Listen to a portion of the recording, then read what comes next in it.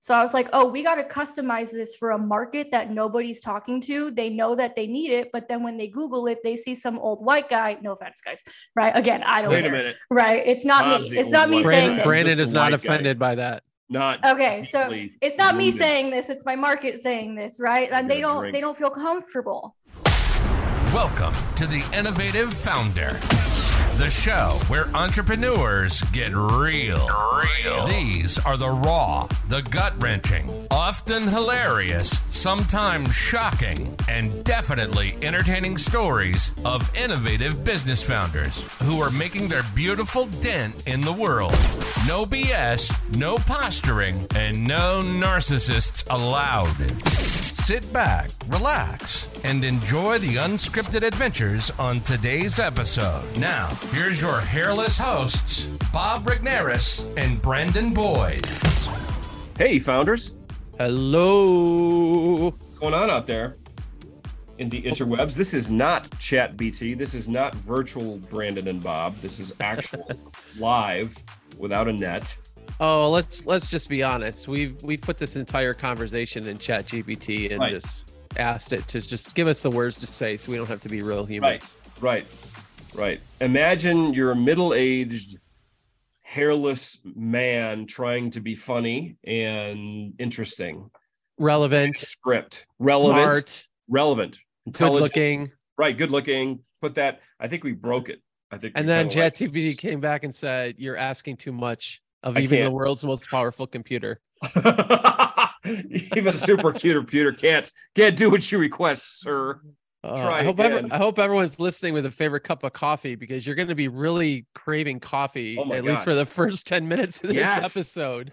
we got an education on Cuban coffee today with our guests, and that was lovely. And talked about Cuban sandwiches and so I mean, my coffee's almost gone and I'm craving a Cuban sandwich. Like right now I'm seeing it, I'm smelling it, and I'm tasting it. And I'm remembering the probably the best Cuban sandwich I ever had down in Miami. So it's like, okay, I need to get down to, I'm going to get down to Florida and see if I can get something close to it in Tampa. Probably not, but it'll be close.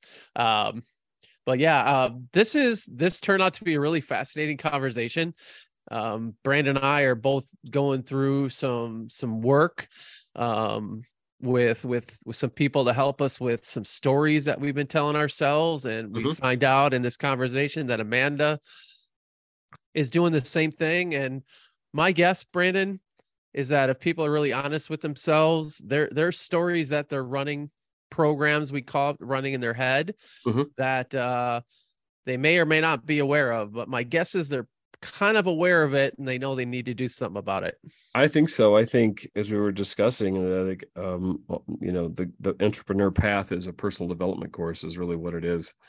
And eventually your subconscious, your ghosts, the things in the closet maybe you haven't faced are going to come out. And they're going to insert themselves in your business at some point and make you face it. I think the fascinating part of this conversation, quite frankly, is that Amanda found herself running up against stories that didn't actually happen to her. Right. Yeah. These were stories that she was told, and experiences that she had been recounting in her childhood that her parents and grandparents and great grandparents went through. So you talk about genetic DNA, that being passed down from generation to generation, along with the stories. Amanda's story of what she went against and what her family went through is going to be fascinating to you, but it's even more fascinating of how it manifested in her life in 2022 and 2023, things that happened generations ago. I think that's fascinating how that happens. There's a book out I read. It's called It Didn't Start With You, and it talks about DNA and imprinting and generational imprinting of stories and lifestyles, and how that is actually very true. How it gets passed on through genetics. I believe it's epigenetics is the term. I may be wrong. Yeah. But but yeah, those memories coming forward and running programs that cause us to have to face them, even if they weren't ours originally. Yeah, and you could deny this all you want, but DNA is it's basically binary code. It's ones and zeros, Yeah. which is the foundation of computer language. That's you have programs running, and I think the thing that's encouraging is it's not really your fault. I know we say that a lot in marketing, but Yeah. sometimes it's things that happen in your family's past that you've got to deal with, even though you didn't actually live through them. I think that's utterly fascinating. And I think those of us who face those things and are honest with them know that, yeah, this is a real thing, and taking steps to deal with them, I think it's probably a necessary thing to do if you want to be successful. But certainly it's a courageous thing. Not patting myself on the back and you on the back, but like, unless you deal with this stuff, it's going to be a pretty difficult road to haul. Yeah, completely agree. Completely agree. So I really appreciate that we got into that on this episode today. I think that's kind of the meat, as we talk about the underbelly of entrepreneurship and the real journey. I'm really excited to interview Amanda today. Yeah, this is going to be a good one. High energy. So make sure you grab your cup of Cuban coffee and enjoy this fascinating hour-long conversation with Amanda Abella. Founders, love to introduce our guest to you today. It's Amanda Abella. How are you, Amanda?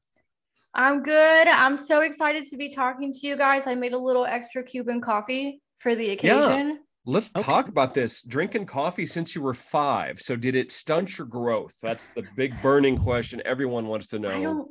I don't think so. Okay. I don't think so. I don't know how tall you are, but and it that's really the story. Is. Yeah, I mean, I have been drinking it since I was 5, because I'm Cuban, so that's just standard for us. You know what else is standard? Drinking wine pretty young in front of your parents, so that when you're like, but do you want to know? Can I be an honorary Cuban? I would like that. Yeah, it's like very European of us to do that, right? As Latinos. And the idea was, my mom used to tell me this all the time. Look, you're 11 years old. You're going to taste wine with me, because then when you're 18 and you're out with these American kids in college, you'll be able to hold your alcohol. Yeah. You won't be a raging lunatic trying alcohol. You won't be a raging lunatic. So we're going to start here now. Good. Like, it's very European of them. Yeah. Good. And there's something to that. Yeah. It's an Italian thing too. Definitely more Cuban, but Italian too. I grew up Italian, and yeah. We like. Yeah, I mean, Italians love wine. I would imagine, you know, from a pretty young age, they kind of start training you guys so you don't look like an idiot when you're like 21, you know? Yes. And like trying to like chug Jägermeister or you know, the what I like to call the 20-year-old white girl drinks of the sugary, you know, at the bar, fireballs and stuff. At least you have some refinements. Bitch drinks. Yeah. I mean, we call them bitch drinks. Bitch drinks. I love That's what I used to call them in college. I hate those. I drink like an old, I don't really drink anymore. Yeah. Just really nice wine is basically what I do now. Yeah. But when I did back in my college days, it was like a gin and tonic. I love it. So like a 1950s ad person. Yes. Let's have a gin and tonic with a cigarette. And you're like back. 12. That's exactly what it was. A gin and tonic with a cigarette. That's exactly what it was. I didn't know it back then that I would end up in marketing and sales, but here we are. Yeah, you're totally of that Mad Men era. Yeah, you set your path. What's the difference? Like, so Cuban coffee, like versus Colombian coffee, let's say. What's the difference? This is pretty much espresso, like the Italians. Oh, okay. So it's like dark and rich, and strong. Strong. Okay. Very strong. Is it bitter, or does it have like? Yeah, it's bitter. I mean, you can make it with sugar. I don't make it with sugar because there's other people in the house who want to drink some. So I'm like, everybody just figure out your sugar proportions on your own. Okay. But basically, the way that you would make Cuban coffee, we actually use one of the Italian old school stovetop percolators. That's how you make it. Yeah. You got one of those, right? I got one. I don't know if you guys make the foam the same way we do. I would assume. I don't know any other way of making foam. You let me know. You're Italian. Like How do you make the foam? Like the steamed cream under the steamer? Or no. How do you do it? So when we have the little Italian percolator on the stovetop, you put water on the bottom, and then you have the filter, and then you put the espresso, and then you twist the thing on top, and then you put it on the stove. So then separately, what you're supposed to do if you want the foam on top for Cuban coffee is you put sugar in like a measuring cup or something and have a spoon available. And then the first coffee, that I think it's called a percolator in English, the first coffee that comes out of the percolator, you got to like move real fast and put it in the measure and then stir it up with the sugar. And then you pour that on top when you're ready to serve it. Oh. So the foam is made from what? Is it made just from the coffee? Sugar.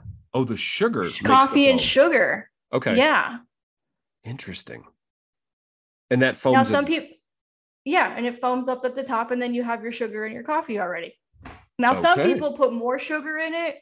Some people also, instead of regular milk, will use evaporated milk, which to me gives it like a salty taste. I used to see my grandma put salt in it. I'm like, why are you putting salt in this? I'm a little confused, but some people do that. But yeah, it's basically like the same as Italian. It's just espresso, the same way the Italians make it. Okay. So so if I go to this order Cuban coffee, is there anything unique about the bean or the grind, anything, or is espresso? That's a really freaking good question. It's probably, given there's an embargo, it's probably not from Cuba, but like it's probably from like Hialeah in Miami. So like, all right. But yeah, it's just very rich. It's very, if there's no sugar in it, it's super bitter. It's espresso, but it's very rich. It's delicious. I have a lot of American friends who've moved to Miami. They've never had this in their lives. They drink it and they're like, oh my God, where has this been my whole life? It's also like a big social thing. So this is the time of the afternoon where it becomes a social thing, where you're like outside in these little windows and you're drinking Cuban coffee outside socially, like on your break. It's like a thing in Miami and all the offices and things like that. Huh. You're listening to Coffee Talk with Bob Brandon and Amanda. With Amanda. Let's not even get into Cuban sandwiches because they are my favorite. Oh God, delicious. Yeah, so bad for you though. So bad. Oh my gosh, heart attack on a bun. Well, you don't eat it every day, but one of the best Cuban sandwiches I've ever had was in Miami. So I love that. Yeah. Cuban bread, literally the ingredients are butter and lard. Oh. It's like yeast and lard. It says it. It's like yeast lard. I love the Cubans. They're so amazing. Yeah, but it's not chemically made, so it's at least it's natural. Butter and lard. I guess. God, give it to me. Give me so you started drinking at 5, or you started drinking coffee at 5. You started drinking wine at 12. Yeah, pretty much. Right. So like, okay. How long have you been in a 3-step program or 12-step program? Yeah. Not long, because we learned moderation. My name is Amanda. I'm 9. That's right. Yeah. So like, did you start business early as well, or did you like have a normal 22, progression? Is that early? Is 22 early? It's not anymore. Not anymore. But yeah, tell us about how you got your start. It was an accident. Good. I graduated from college, where, by the way, I was one of the only Hispanics. I actually went to college with a lot of like Irish Americans, and it was a total culture shock. But I was like, wait a minute, you guys are a lot like Cubans. Oh yeah, you drink a lot. Well, you start drinking when you're 5. Versus, like you guys are peas. And you're loud, and you have big families, and like the whole thing. Expletives a lot. Expletives a lot. Everything's a joke. I'm like, you all sound Cuban to me. Do Cubans just start random fights at bars? That's the reputation. Well, of Irish no, people. not at bars. Oh, maybe not at bars. All right. But like, we're very passionate. Like, Cubans are like Italians. Like, I've been in Italy, where it's like they're literally yelling at each other, and you think they're going to kill each other, but they're not. They're fine, and they're going to be, it's like you're over and done with it in 20 minutes. Cubans are the same. I love it. They're just having a conversation. Literally the same. We're just having a conversation. We're just, using our outside voices when we're having conversation. Outside voices all the time. So college outside of Miami? So I was actually not far. I was in Naples, Florida, but Miami and Florida are not the same. So There's that. Yeah, right. So I graduated from college. It was 2010. Great time to be graduating from college. Yeah. So easy to find a job in 2010. Right? Economy in the shitter at that point. Economy in the shitter. Yeah. And I was really struggling. I was like literally having panic attacks and stuff like that. And a friend of mine, I guess had kind of sort of been in the online world. He was like a cousin of mine, and he'd kind of sort of been in this online world. He made money in weird ways, like, flipping Starbucks coffee on eBay and stuff like that. And I was like, okay, that's interesting. And doing the frequent flyer miles, the whole travel hacking thing. Oh yeah. Kind of like an unconventional kind of way to make money. And he handed me a book. He saw that I was struggling, and the book was The Art of Nonconformity by Chris Guillebeau, which I think was Chris Guillebeau's first book. And in that book, it was like, well, you don't like have to go get a job. And I was like, wait, what? Why has nobody ever told me this before? And the reason nobody had ever told me is because I have immigrant parents who fled communism and came to the United States with nothing. So it's like, go to school, get a job. That's why I'd never heard it before. Yeah. Like that's how you get out of poverty. You go to school and you get a job. That's what you do. That's why I'd never heard it. You like go work for the government and go find some good benefits. Yeah. But it was the first time I'd ever heard it. And I was like, well, if I can't find a job, why don't I make a job? And I Googled how to make money writing because I didn't have any other skill set to my knowledge that I knew of. And that's how it all started. And then that, long story short, that turned into basically an 8-year career where I was doing content marketing for financial companies. And around year and just figuring stuff out as I go, just like pitching all the time. Like just grinding, it's what we do, when you're figuring stuff out. And, I did eventually get jobs. So, I was a recruiter. The recruiting was for salespeople, which at the time I didn't even know I was in sales. My sales training was like, you're good with people, go. That was it. I had no idea what I was doing. I was basically doing outbound calls and pre-qualifying people without knowing I was doing it in recruiting. Yeah, I had no idea. I would not find out until almost a decade later that that's what I was doing. So anyway, around year 6, I start running into an issue. That issue is I can't scale a freaking freelance writing business. That was issue number 1. And issue number 2, and I don't talk about this too much, but like, I don't know, I kind of wanted to go bigger and do something bigger and impact more people. And when you want to do that, you can't really follow basic personal finance advice. Talk about that. So I had like a little bit of a moral issue, not moral, but like values issue, I guess, going on. And I was also frustrated because I'm like, how many more times do I got to write about student loans and budgets and credit cards and people doing all the right things and they're still not getting ahead? Like 2 + 2 is not equaling 4. Something's wrong. What's wrong is the system, but that's a whole other conversation. But anyway, right. But I was realizing like you could do all the right things and still get nowhere. So I was starting to have like some issues around that as well. And I wouldn't really crystallize until later, but the doubts were starting to creep in. Yeah. And I was like, well, like my hands hurt. I can't scale this thing. I need to go do something else. What can I do? People had been asking me how I built the first business. I put it into a training program. The training program is called Persuade Your Profit. It was 2017. I forgot to mention that throughout this time, I had tried to move into coaching before. So it wasn't the first time I tried to get out of writing. I'd been trying to make the jump. And I was rejected 60 times in 1 month trying to sell coaching packages. Wow. Oh my goodness. Wait. That was in 2015. Yeah. Like you were on 60 phone calls and got rejected? 60 like closing calls and I was rejected. Wow. Oh my goodness. I would have folded up and just gone into the corner and melted away. I did temporarily. I was like, well, I'm just going to double and triple down on the writing, I guess, because I suck at this. So anyway, 2 years later, I have to like not knowing I had been in sales the whole time. I still had no idea. And then a couple years later, I'm like, okay, I have to try this again.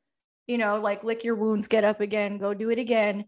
And a friend of mine, we're still friends to this day from our finance days. She was really good at systems. And I was like, I think I need a system. Like, I think that's what I need to start getting out of doing stuff for people. Like, that's kind of the move I want to make. And she helped me put it together. And a part of what she trained on was sales. And she did a role play with me. And she goes, "You're really good." And I was like, "What?" What do you mean? Wow. Did you not just hear the whole drama and soap opera about how I was rejected 60 times? She goes, "No, you're really good. Just do this one tweak." I shit you not. In 2 weeks, I made more money just calling people than I made writing in 6 weeks. Wow.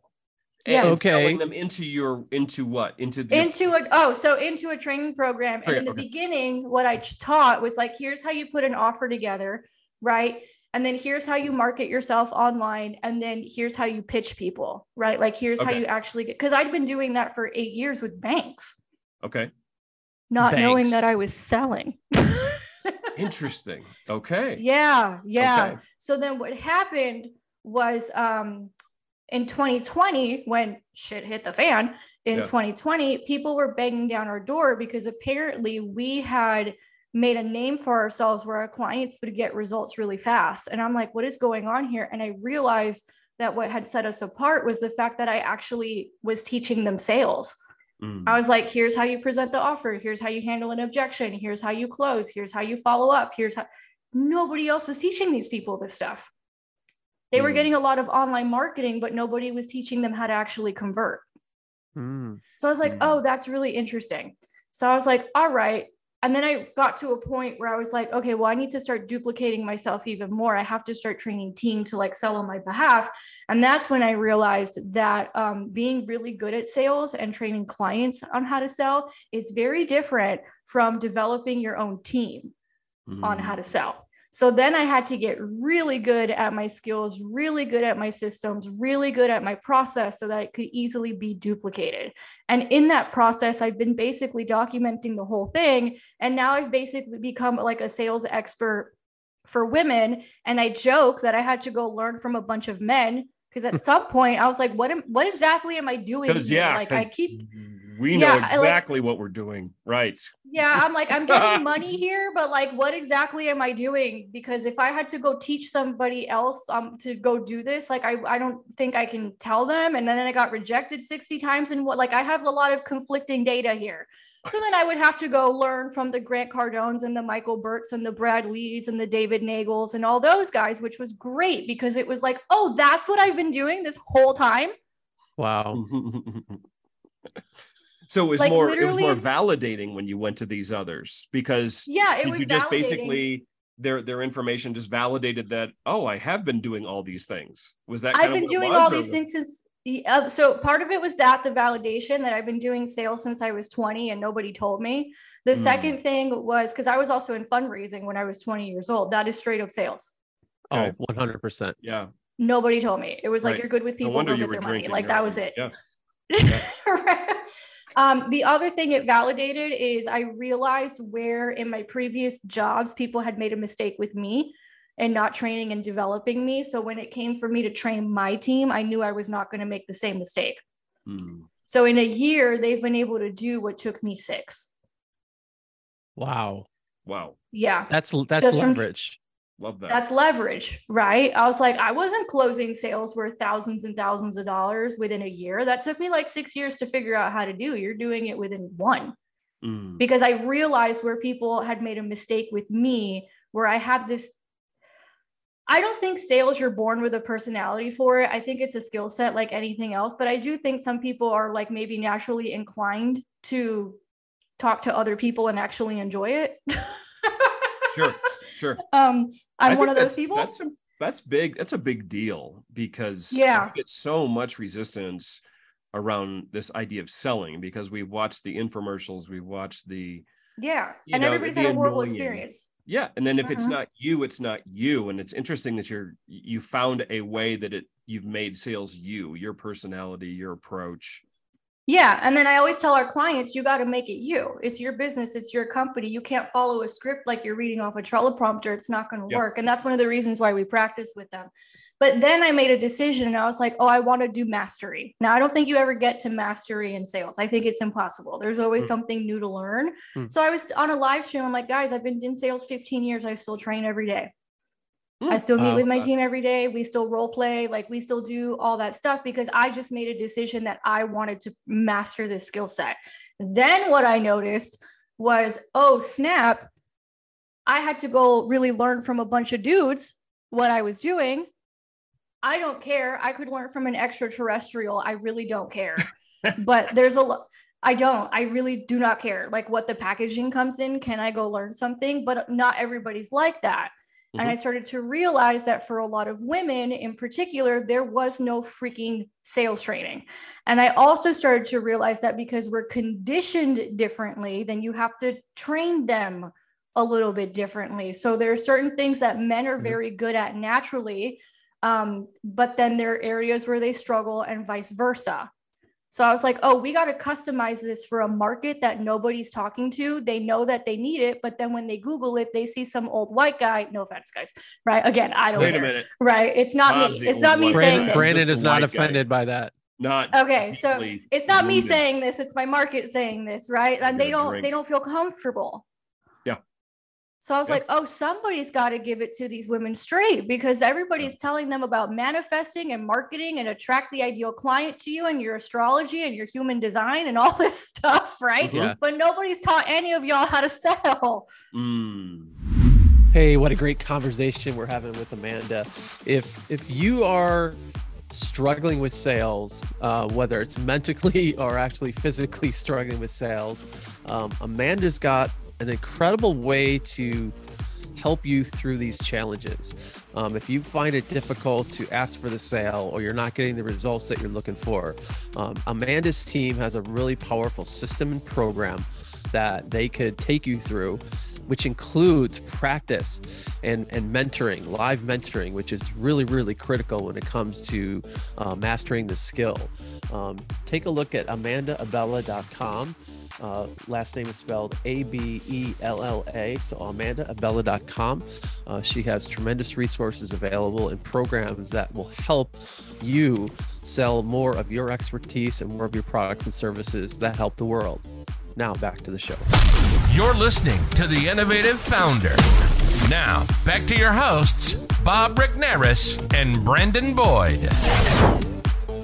So interesting. So Amanda, based on that, do or should men and women sell differently to other men and women? I actually say no, and I'm about to say why, right? Okay. I don't think that a very good salesperson is thinking about whether they're masculine or feminine, because they're using both at the same time. Like a masterful, and I'll give you an example, right? Because I know right now a lot of the hot online marketing stuff for women is like, learn how to do sales the feminine way. I'm like, there's no such thing. I'm about to debunk it. So here's why. Really good salespeople, sometimes you have to lead. Sometimes you have to be assertive. When you're closing, you're being assertive. That is, and I think assertive doesn't have anything to do with male, female, masculine, feminine, but that's like, sometimes you gotta lead people. Those are traditionally masculine concepts. But do you know what else you need to do in order to get really good at sales? You need to listen and be receptive to other people and be empathetic. And those are traditionally feminine qualities. In order to be really good at sales, you need to master both in the same conversation. Love that. Yeah. I love that. So I don't hear.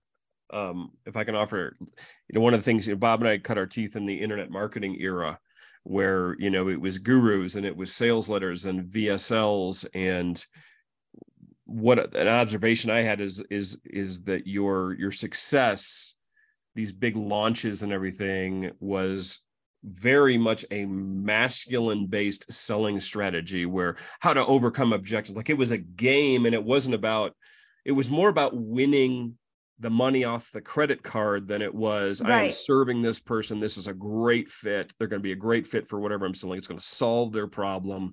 Which is what sales is supposed to be. Yeah, I was maybe more of a feminine nurture. I mean, I'm reaching here, but maybe actually it's super masculine. It's super masculine, because traditionally the masculine is all about giving. Okay. It's actually supposed to be masculine, but here's where people get messed up. They get in their egos, right? So I always like to teach the difference between passive, assertive, and aggressive. So, and this doesn't matter what gender, it doesn't matter. So passive is basically, women tend to fall in the passive category because of how they've been conditioned. So this is where things get different depending on who you're talking to, but everybody should be assertive. It's just whether you're passive or aggressive sometimes depends on how you've been conditioned, and that's where you start seeing differences. So passive means you value yourself less than the person that you're speaking to. So in sales conversations, that sounds like, oh, well, I charge this much, but for you, it'll be 50% off, or you just don't even ask for the sale. Or if somebody gives you an objection, you don't handle it, or you don't try to close. Like, you're just like it's amazing to me how people push money away so consistently because they're uncomfortable, right? And they're not valuing themselves in comparison to the other person. It's like they go into sales conversations thinking they're interviewing for a job, which is not how you're supposed to do sales conversations. That's one end of the spectrum. Women, because of how they've been conditioned, tend to fall there. Women are also relational by nature, but they will take it to an extreme. And this is why they end up on like 3 freaking coffee chats that still haven't ended up in a sale. Okay. There's the other extreme, and that's the extreme men tend to fall into, which is what you were talking about, right? Which is aggressive.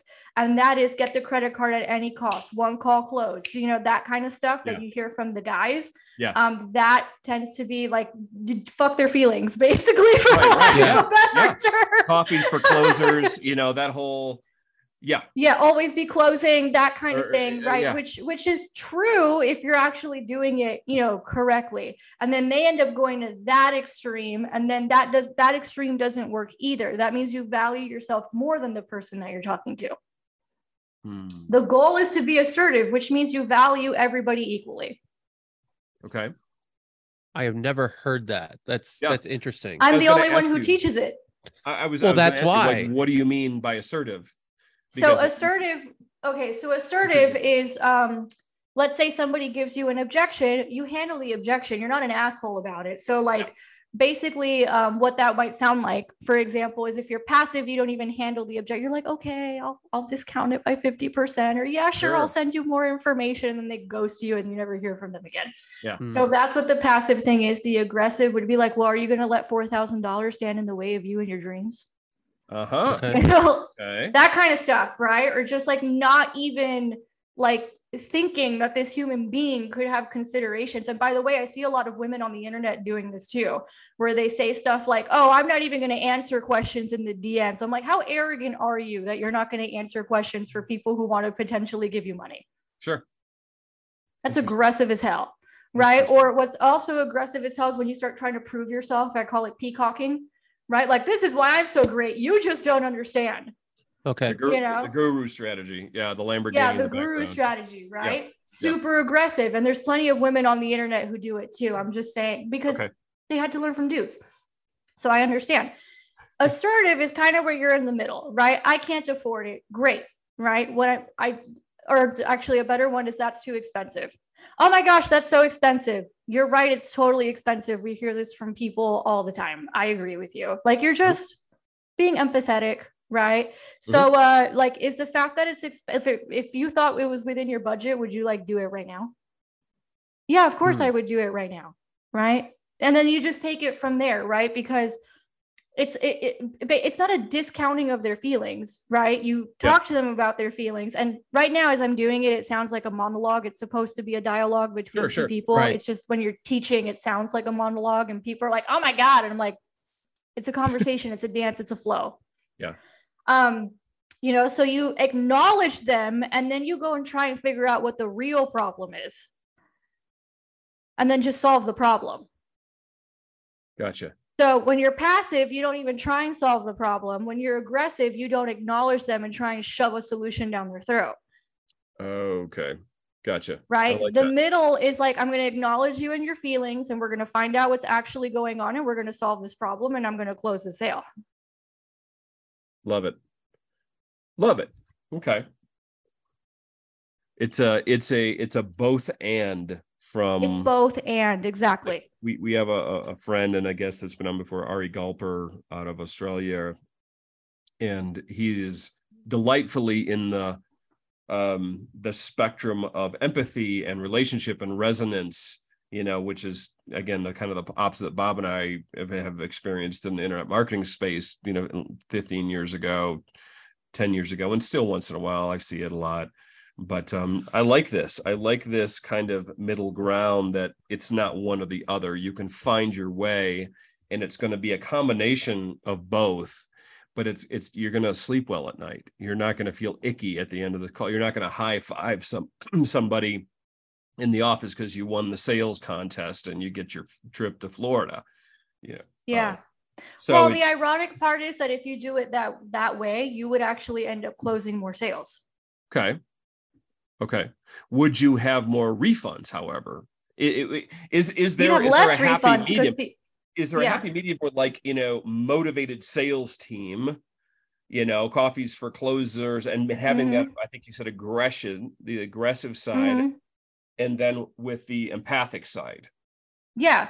Okay. I mean, look, it's kind of like a little balancing act, right? But I like to use the archetype of the huntress for women. Okay. Everybody always talk about the queen this, the queen that. Queen doesn't even make sense until you're at $250,000 a year.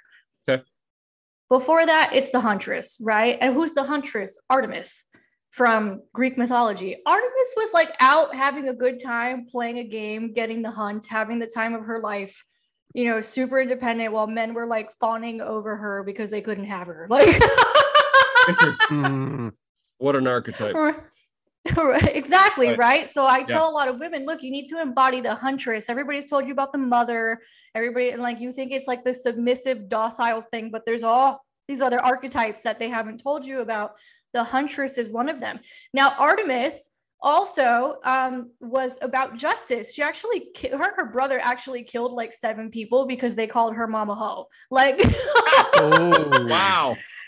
You know what I mean? So it wasn't like she's hanging out with like fairies and animals and having a good time, and she's also hunting and in a game and having a good time, and she'll also F you up if you mess with her mama. I want to hang out with fairies and animals. A good day. Sounds like a great day. And actually, she's one of I think if I remember correctly, she was one of the goddesses who's also the protector of children and young girls. Okay. So both exist. The archetype is the huntress for women. I don't know what it would be for a guy. Yeah, so you would have to, you guys have different archetypes than we do. So most of them have swords and, Yeah. Well, Artemis had a bow and arrow. So. Okay. All right. Yeah. So you, in our notes here, we've got that. So you were writing for personal finance, and something interesting in our notes is that money terrified you, was one of the things you said.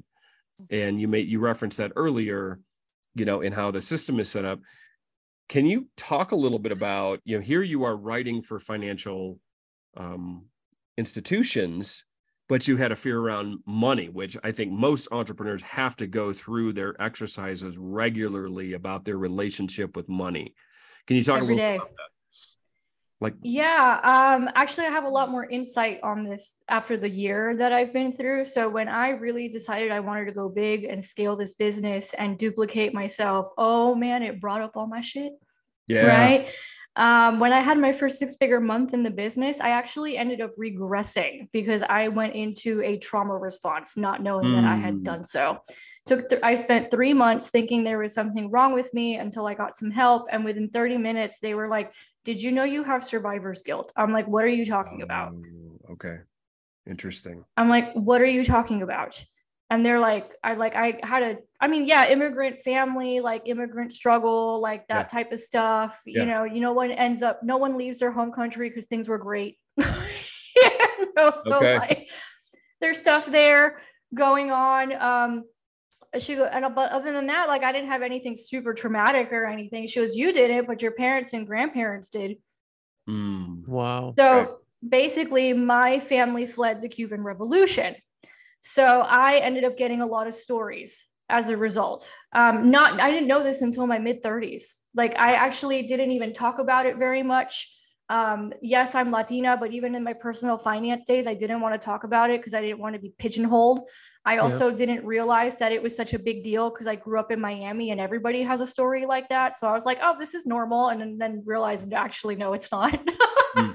Wow. But basically, I learned a few things. So on my dad's side, my grandfather was police in Havana. So he basically had to get the F out like fast because Castro was coming into Havana. He would have been a dead man, basically. So he had to get out. I actually found that out more recently. My father had to be put on a plane by himself at the age of 11 and sent to the United States because there was two things going on in Cuba. They still happen. So number one is the indoctrination of children in the school systems. And people were afraid that their kids were going to get indoctrinated into communism and a whole bunch of stuff because this was still like early 1960s. Okay. The second thing is once the boys reached a certain age, they were forced to join the military, and then they would send them to freaking Angola or Bolivia or God knows what kind of guerrilla warfare in the name of communism just to go get killed. So they had to get the boys out. So my dad was when they did these things called the Peter Pan flights. My dad wasn't in those, but it was same concept, right? Like my grandfather was in New York. My dad got sent to Miami. He went into foster care for a year until my grandfather had the money to come get him, and then went 15 years without seeing my grandmother because they wouldn't let her off the island. Wow. On my mom's side, oh, and by the way, my great grandmother, my dad's grandmother, had real estate in Havana, and all of it was taken. All of it. So then on my mom's side, it was a little bit different. She stayed in the communist system a bit longer. And what happened on my mom's side is number one, she remembers the day the Cuban government officials knocked on the door and said, hey, this family farmland that belongs to you guys, that my great grandfather, he was born in Cuba, grew up in Spain, came back. But apparently he had amassed, it was on both sides. She had farmland on both sides. Whatever was left, because a lot of it had been sold off and stuff like that, they basically knocked on the door and said, this doesn't belong to you anymore. It belongs to the government. They seized all the land. Oh, wow. So my mom remembers that, right? She also remembers my grandfather being put in prison for 3 days because there was a rumor that he had a pig that he was going to sell for bacon, and that's illegal. Oh my gosh. She also remembers her uncle being put in prison because he was a journalist. Never to hear from him again. Oh, wow.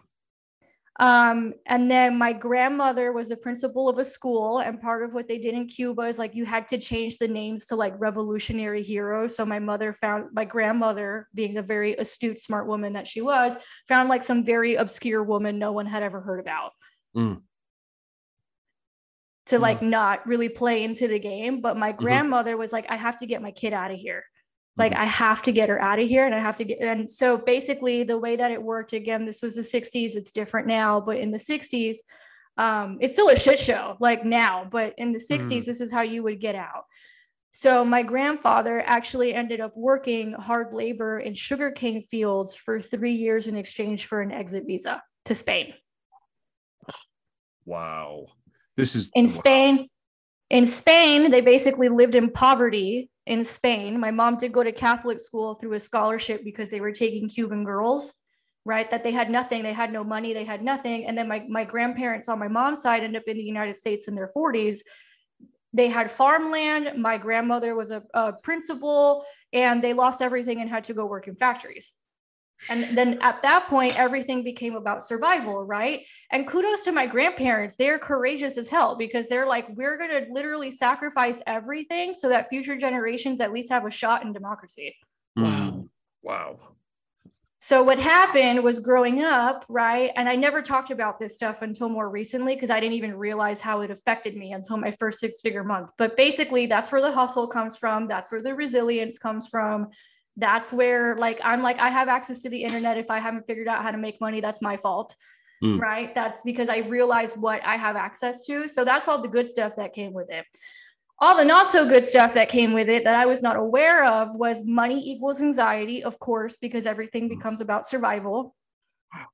So there was no amount of money. It was just money. Money period equals anxiety. So I start making more money. And what happened? My panic attacks start coming back. Oh, wow. Okay. And I didn't know that that's what was going on. I thought there was something way wrong with me.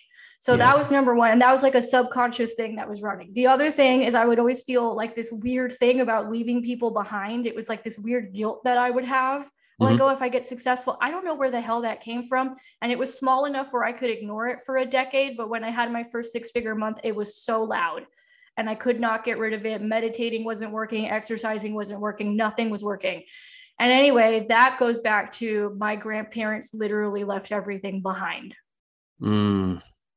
So there was a fear of that, right? Like I'm going to leave people because, we still have family over there. I have family that I don't even know exists. They just got access to the internet a couple of years ago that they'll go find me on Facebook.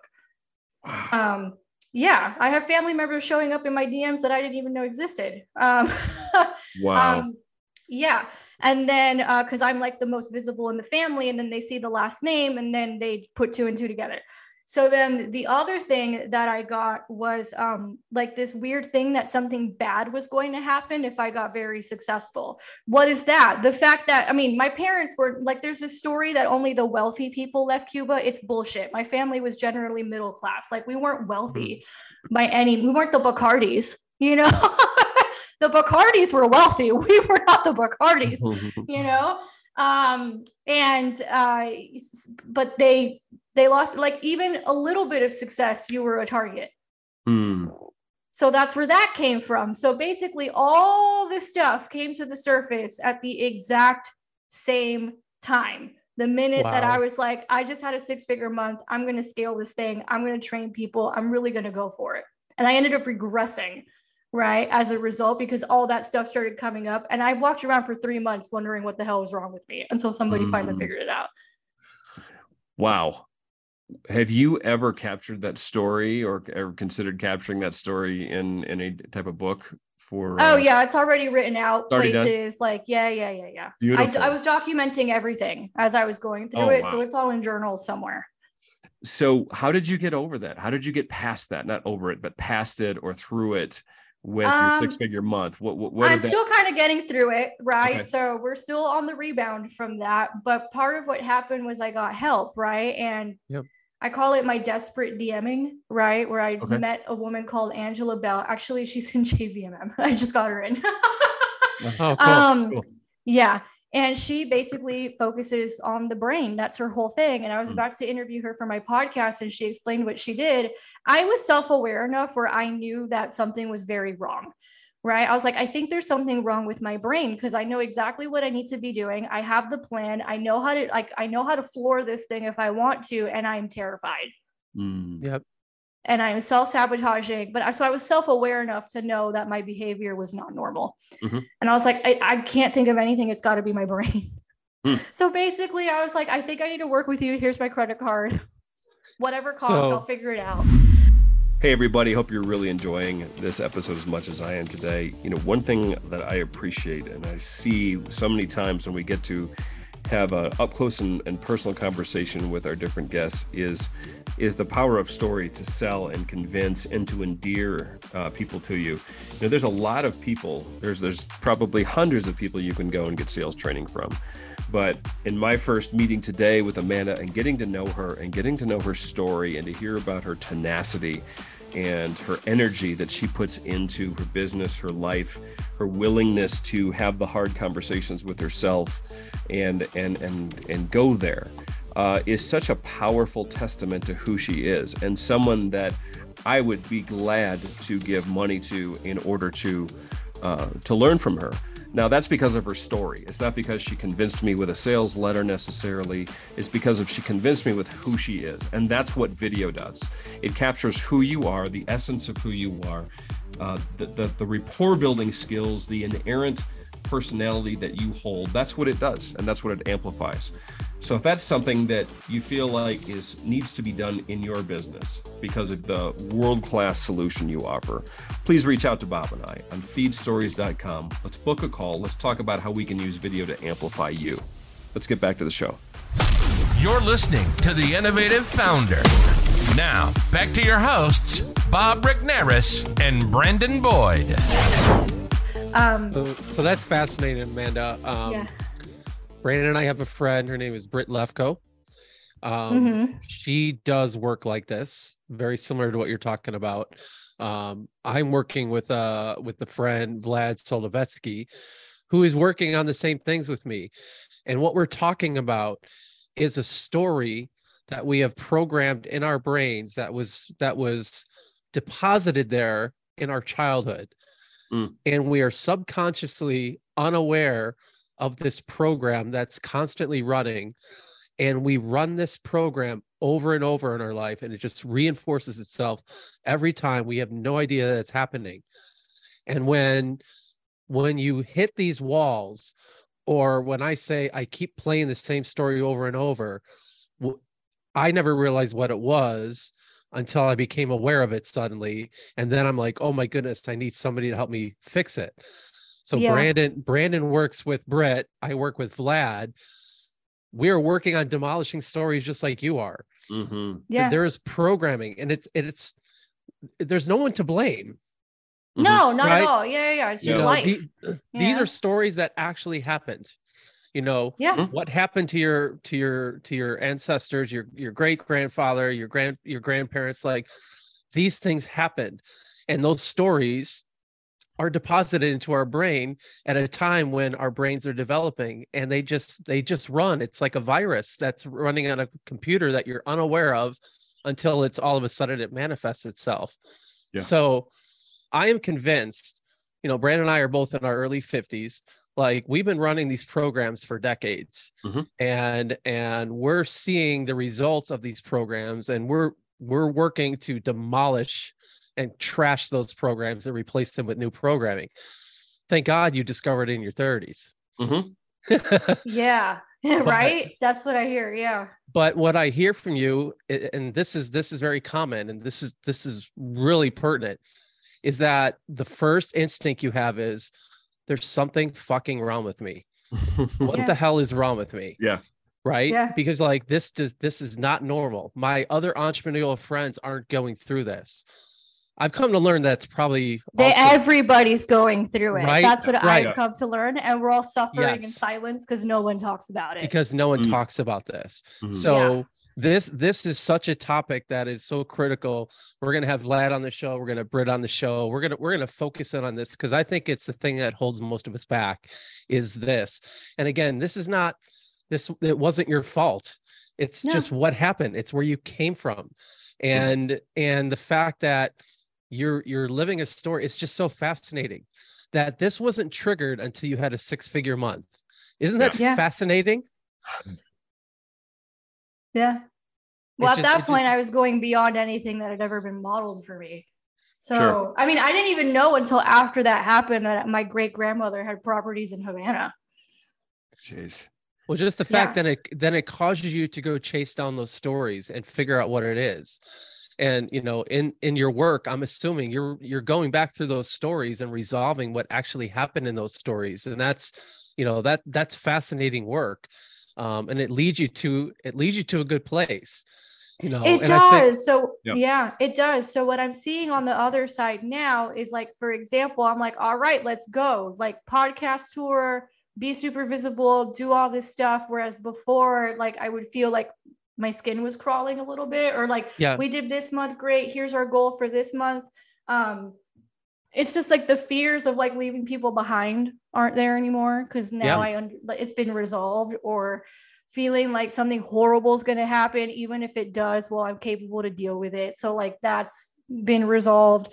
It's just a lot of these things start becoming resolved. So what I ended up doing was a lot of awareness work, but also like emotional freedom technique, hypnosis, like all kinds of stuff to start resolving this stuff. And it's even to the point where, like, I don't know, like I had somebody do, like, y'all have seen this, right? Where like somebody buys something and like they bought it them damn selves, and then now they decide they don't want to do it anymore, and then they'll do a chargeback saying that they don't recognize the charge. But it's like, I have you recorded on video buying the damn thing yourself. Oh, right. So that, right? But that happens with online and stuff like that. Yes. That stuff used to piss me the fuck off. I don't care anymore.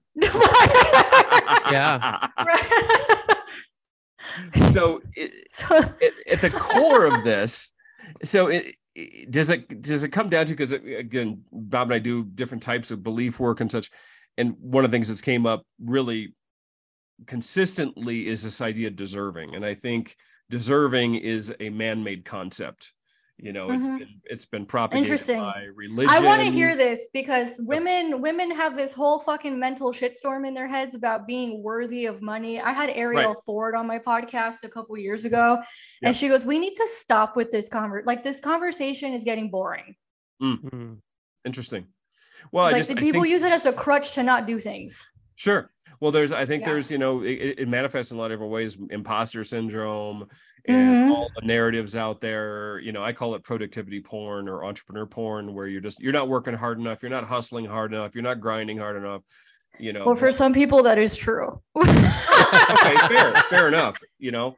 But I think underneath it, there's this idea that not deserving, and that's what I've heard from your story is that's exactly I don't what it deserve was. This is too good for me. This is based on my history and family history, this is too much. That's what it felt like. Okay yeah, you nailed it. Fascinating. So so it's like, the difference between building a business based on trauma and you didn't even realize you had done it, which, by the way, is where my fascination for money comes from as well, because if your family flagged communism, they're pretty pro-capitalist. So right. So there's that fascination of like, I know what's available to me, I got to figure this out. But it's like the difference between building a business based on trauma, which I'm now convinced most entrepreneurs have some sort of little thing going on there. Sure. Yep. Right. Some little thing trauma, there. Capital T, trauma, lowercase t. Yeah. We all have a little thing of insecurity that drives us until we realize what's going on, and then we can rebuild from a different place. So, first I had to rebuild myself.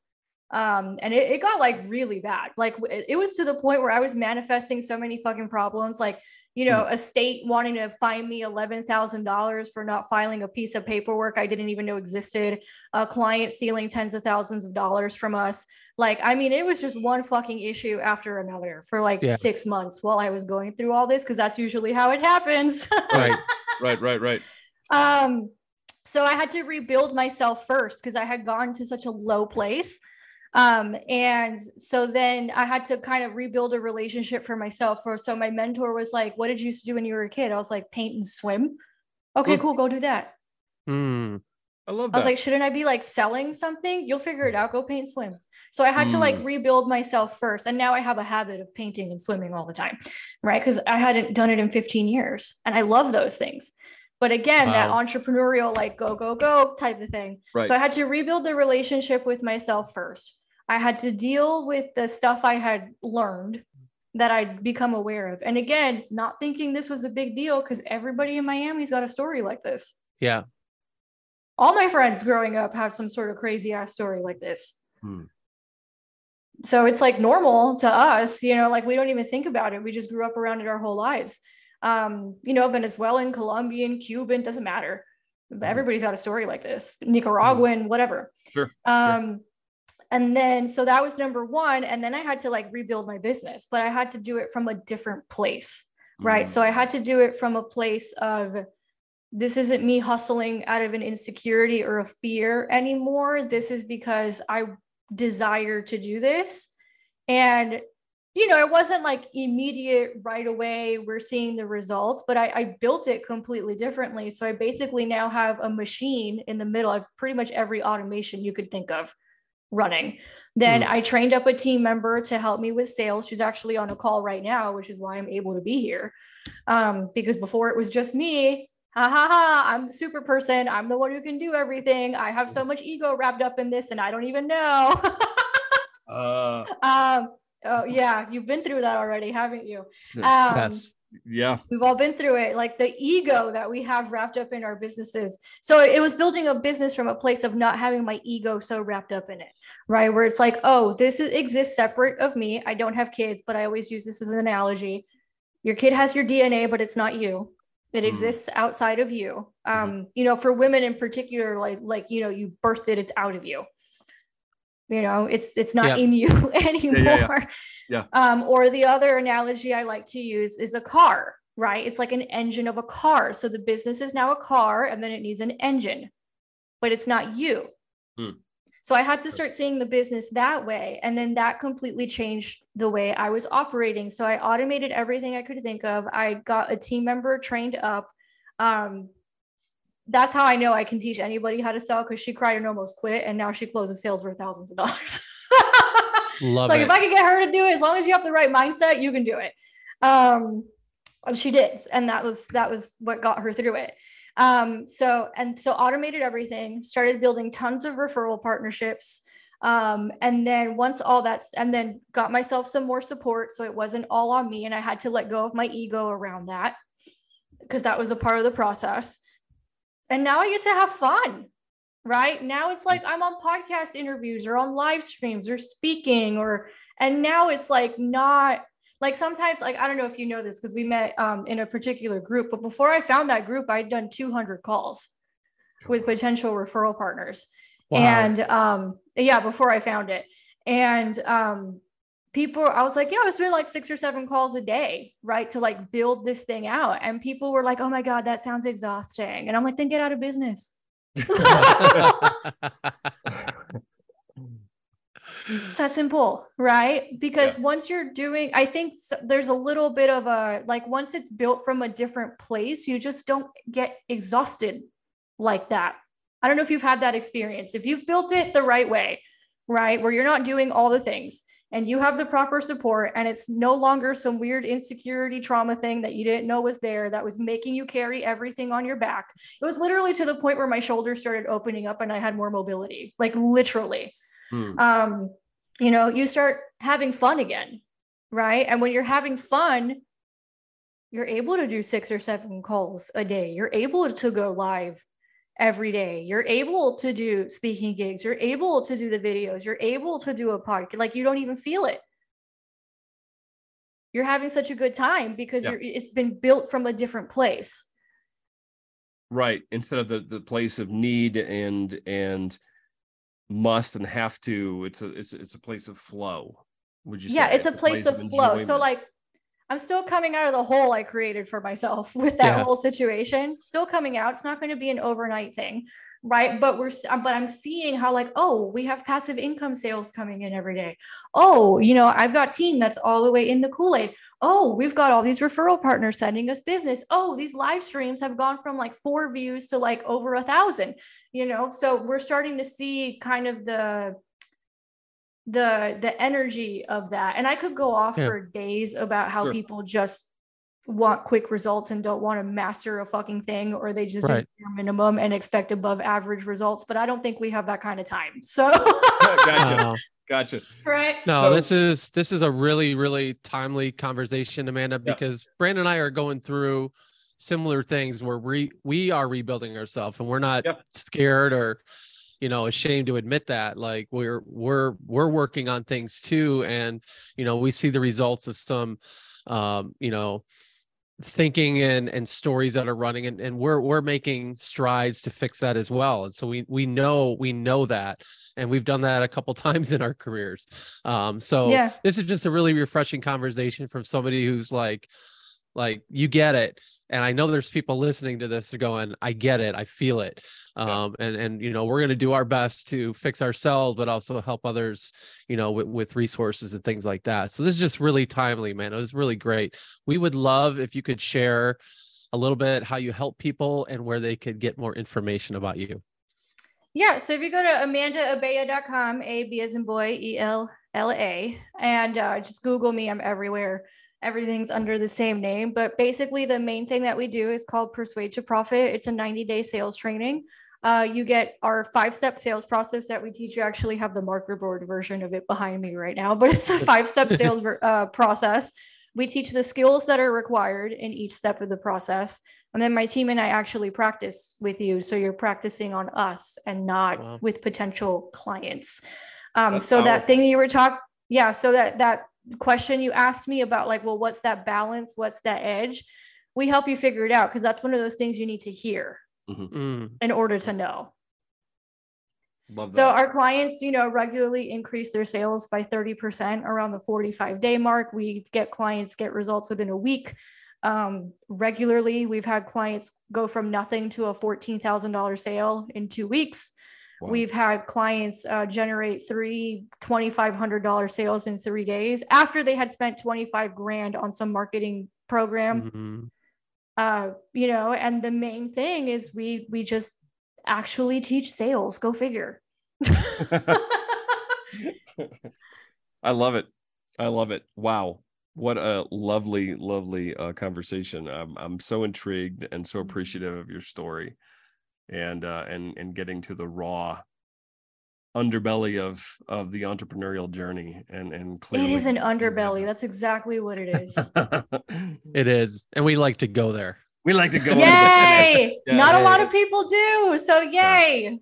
Yeah, it's certainly not the pie in the sky, that's for sure. Well, good. Well, again, Amanda, thank you for your time. Thanks for sharing today. I know it's going to impact a lot of people. Thanks for spending time with us today. Thanks, Amanda. Thank you for having me. Thank you for listening to The Innovative Founder with Bob Rigneris and Brandon Boyd, a show featuring the real stories of entrepreneurs making their beautiful dent in the world. If you like the show, let us know by leaving a rating. If you're an innovative business founder yourself with a story to tell, then you might just be our next guest. Reach out to us on innovativefounder.com and tell us your story. Thanks again for listening. We'll see you next time on The Innovative Founder.